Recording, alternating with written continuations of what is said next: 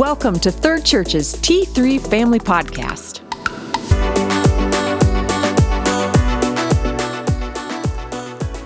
Hello and welcome back. We're so excited for today's podcast. For you, the listeners, we have a very special lineup here today. Have Gina Jansen and Jana Vink. So Gina and Jana, that's going to be fun right from the start, right?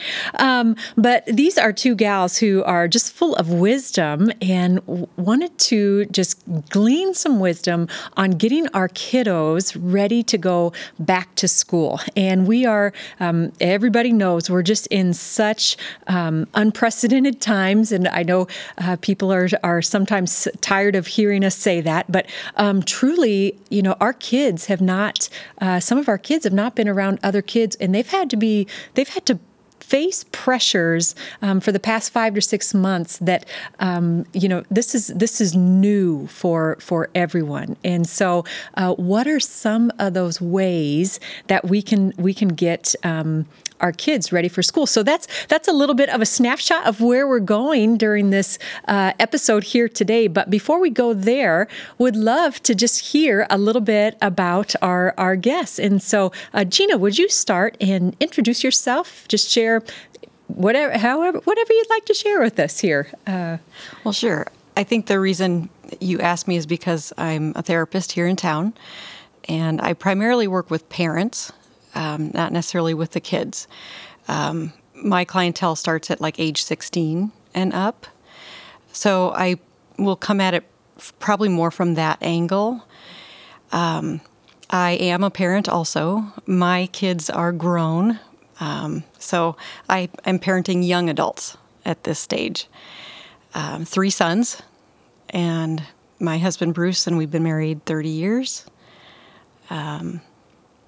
Yeah. Anything else you'd like to know? Yeah, I am told that the parenting journey is a lifetime journey. Would you agree with that, with your, parenting of young adults? Yeah, it is.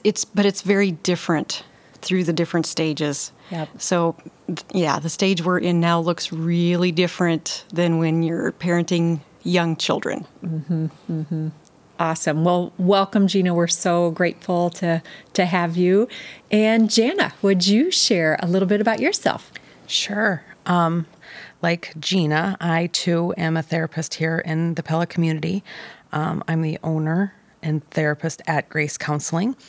And I also see parents, but also children. I'm a registered play therapist, and so my youngest clients have been about 3 years of age, all the way up to my oldest client, I think, was about 85.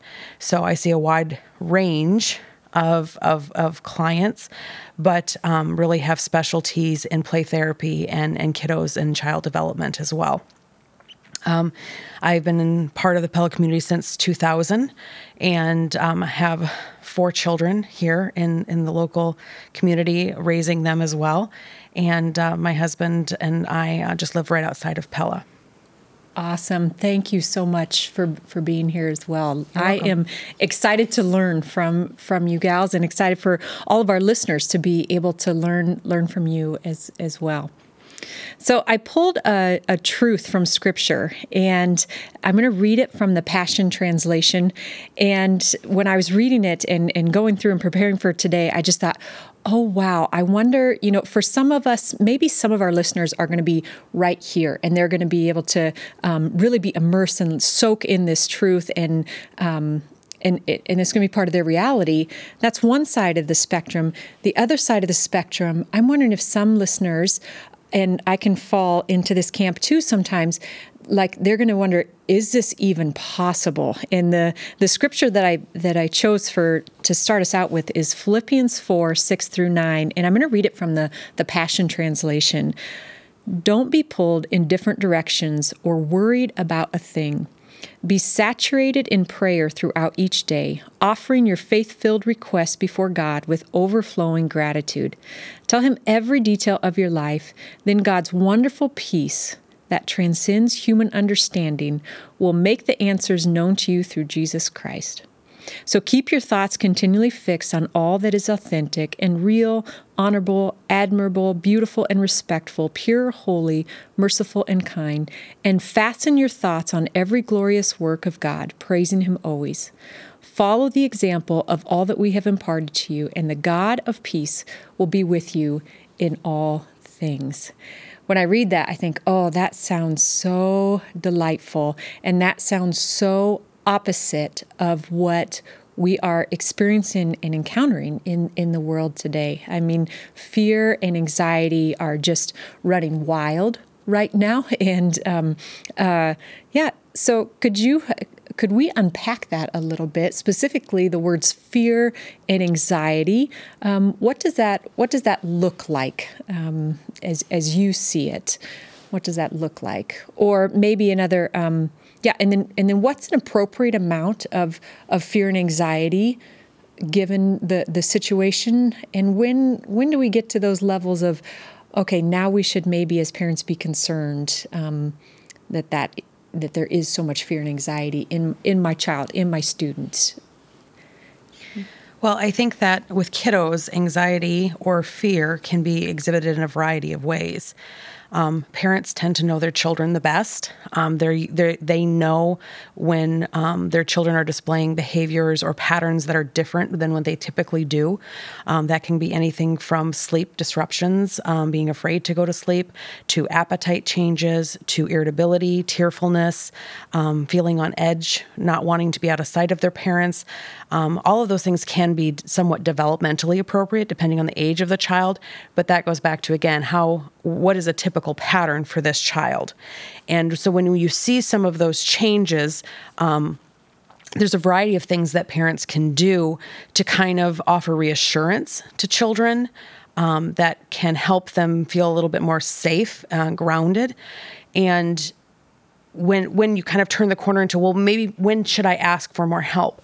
And really, it's kind of when parents have done some of the things that kiddos usually can feel safe within, extra cuddles, extra family time, things that are more soothing, and those things aren't working to the point where it's disrupting them socially or while interacting with other people as well. Mm-hmm. Mm-hmm. Yeah. I really like that idea of, parents, guardians, your child the best. And so when you're out of those patterns, that's when they're out of their regular patterns, that's when the kind of the alarm or the signal is going off. Yeah. Right. And during this whole pandemic, so many of our children's patterns and routines have been disrupted. And so there has to be some flexibility in understanding kids are coping in a normal, again, developmentally appropriate way versus when is it really starting to interfere in their functioning and relationships. And that's when usually that's the trigger to know maybe we need some additional supports. Mm-hmm. Mm-hmm.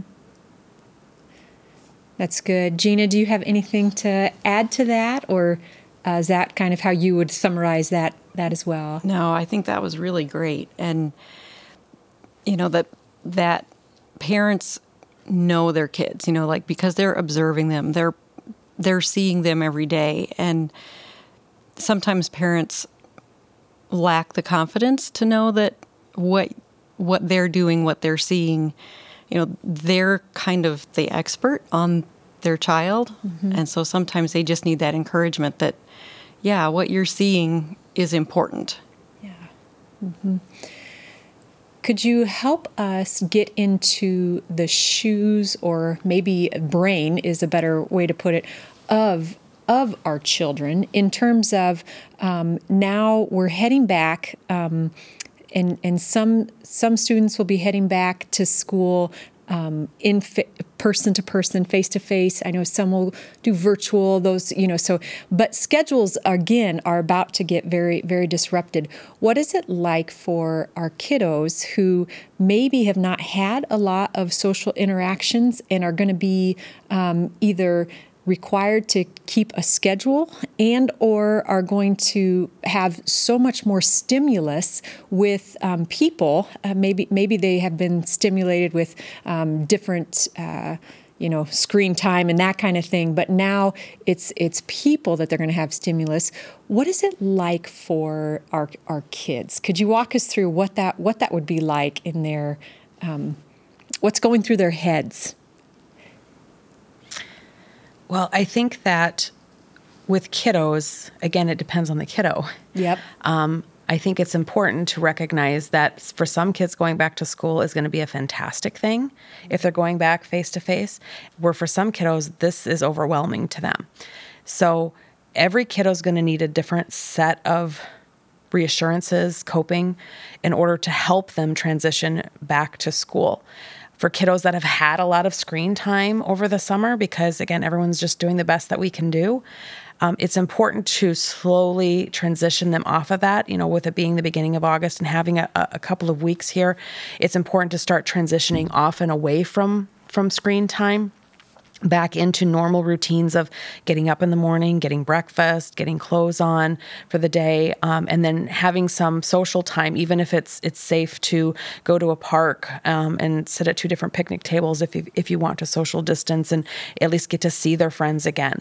For kiddos that are excited to go back to school, it's reminding them that maybe not all their friends might not be excited or might be fearful about going back to school, and encouraging them to be compassionate to one another. And then finally, us as parents recognizing that we need to manage our emotions about this too, because what we display to our children is the lens that their children are going to view returning to school. So if we are feeling anxious as parents about the situation, we need to really be able to monitor that with inside of ourselves so that we are not creating that to be the norm for our children. And in the same way, if we're feeling very confident about returning to school, that we allow our kids, if they're fearful, to feel those feelings of fear or anxiety about returning to school. So again, meeting the child with where they're at, and us as parents setting our children up for success as they return back to school. Or even online, giving them the structure around, like, this is what it's going to look like, because it's going to be different in the fall of returning to online school, virtual school in the fall versus what it was in the spring. And this is how it's going to be different. And these are the things that we're going to need to be successful, even in the online model. That's great. What I'm hearing you say is parents or guardians, so important right now for you to take kind of a self-inventory of where you're actually in an honest, authentic self-inventory, and kind of acknowledging within ourselves any of our own anxious thoughts or things, so that we don't bring that into our families and specifically into the relationships with our kiddos. Yeah, great. That's great. I think sometimes we as parents, shepherds, don't always give ourselves permission for that time for self-care and self-inventory. But now is the time more than ever for that. Absolutely. Mm-hmm. Yeah. Mm-hmm. Yeah. Great. Gina, anything else that you would respond with there? No, I'm just going to piggyback off of that, because, if you take that time as a parent to kind of do that self-examination where you're at with it, because that preparation is so important. Like, what is that new routine going to look like? And as you kind of think through that yourself and kind of get yourself sorted through, so to speak, and then you take a look at your kiddos and their differences and what they each need as you do some preparation, because change for all of us is hard. Well, for some people a little less hard, but for the majority of us, when we have kind of a big change in routine, that's stressful. And so as you kind of look at your different children and decide, what do they need as we make this transition, whatever your transition is. Yep. Mm-hmm. So. Yeah. And that's a great question. Just asking you, the listener, right now, to take a quick self-inventory. So what are some of your current strategies, listeners, that you use to fight against fear and anxiety? And just naming those, I think, can be a great start. So listeners, we encourage you to do that right now.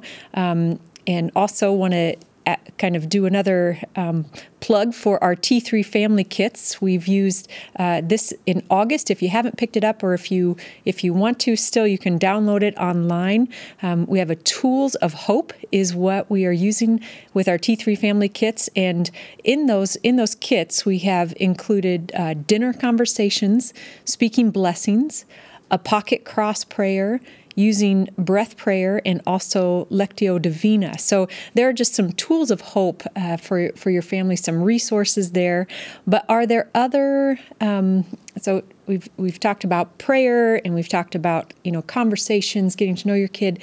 Any other specific strategies that you would say this is a great way, as we talked about, needing to get to know our kids? This is a great way of connecting with our kids, or this is a great way when you see your child kind of escalate out of the norm, here's a way to help them cope and get back kind of, what's the word I'm looking for? Descale, or I don't. De-escalate. De-escalate. Thank you. De-escalate to bring them through that kind of fear and anxiety, or something or a tool where we can give them, okay, so you're walking down the hallway and all of a sudden you feel like your heart's racing, or you feel like you really want to come home, you're homesick. Are there any strategies there that we can share with them to help them with their days? Mm-hmm. Yeah. One of my, again, it kind of depends on the age, but the 5 senses is a great way to kind of go, like if a child recognizes that, oh, my heart is pounding and I have these really worrying thoughts, to kind of stop and go through the 5 senses. What's something I see right now? Just point out a couple of things that I see. What do I hear right now? And stop and listen and name a couple things you hear. What's a scent maybe in the air? If there isn't one, that's fine. Or you can think of a scent. What's the last thing I tasted? Or if I have a mint, I can pop one in my mouth. And then touch, like just touching something that's near you. And that just gives them a chance to kind of unplug from that scary thought. It gives their body a chance to kind of do something different. And it just helps them detach a little bit from whatever that scary thought is. So especially for your older kiddos, that's something you can teach them that really helps with just a little bit of space. And then they can maybe distract with something else or choose a different thought. And we can get into more of those kind of things. But that's one of my favorites. It's really easy to do because, by a certain age, they know their senses. You can it's an easy way to remember. Mm-hmm. Yeah, and obviously we are audio here, but I just, I'm a visual learner, and just holding up the 5 fingers, and that's so right. It could 5 be senses. Yeah, such a great way for kids to recall that as well. Awesome. I think for some of the younger kiddos, a version of that is a simple one that I teach kiddos is called hot cocoa breathing. And because little kids love hot cocoa, most of them anyway, while they go outside, and if they cup their hands as if they're holding a cup of hot cocoa, I tell them to breathe in so like they're smelling it. And I tell them to breathe out slowly so they don't blow the marshmallows out of their cup. And when kiddos do that, it automatically is triggering positive parts of their memory bank. Fantastic. Of when they last had hot cocoa. They remember the smell of it. They remember the taste of it. But it's developmentally easier for little kiddos to think about that hot cocoa. I also often will use a book called The Invisible String. And it's a wonderful book that can be used for a variety of ways. And it's about the connection that exists between people, even when we're not physically present. And it's a great book for separation anxiety. It's a great book for grief.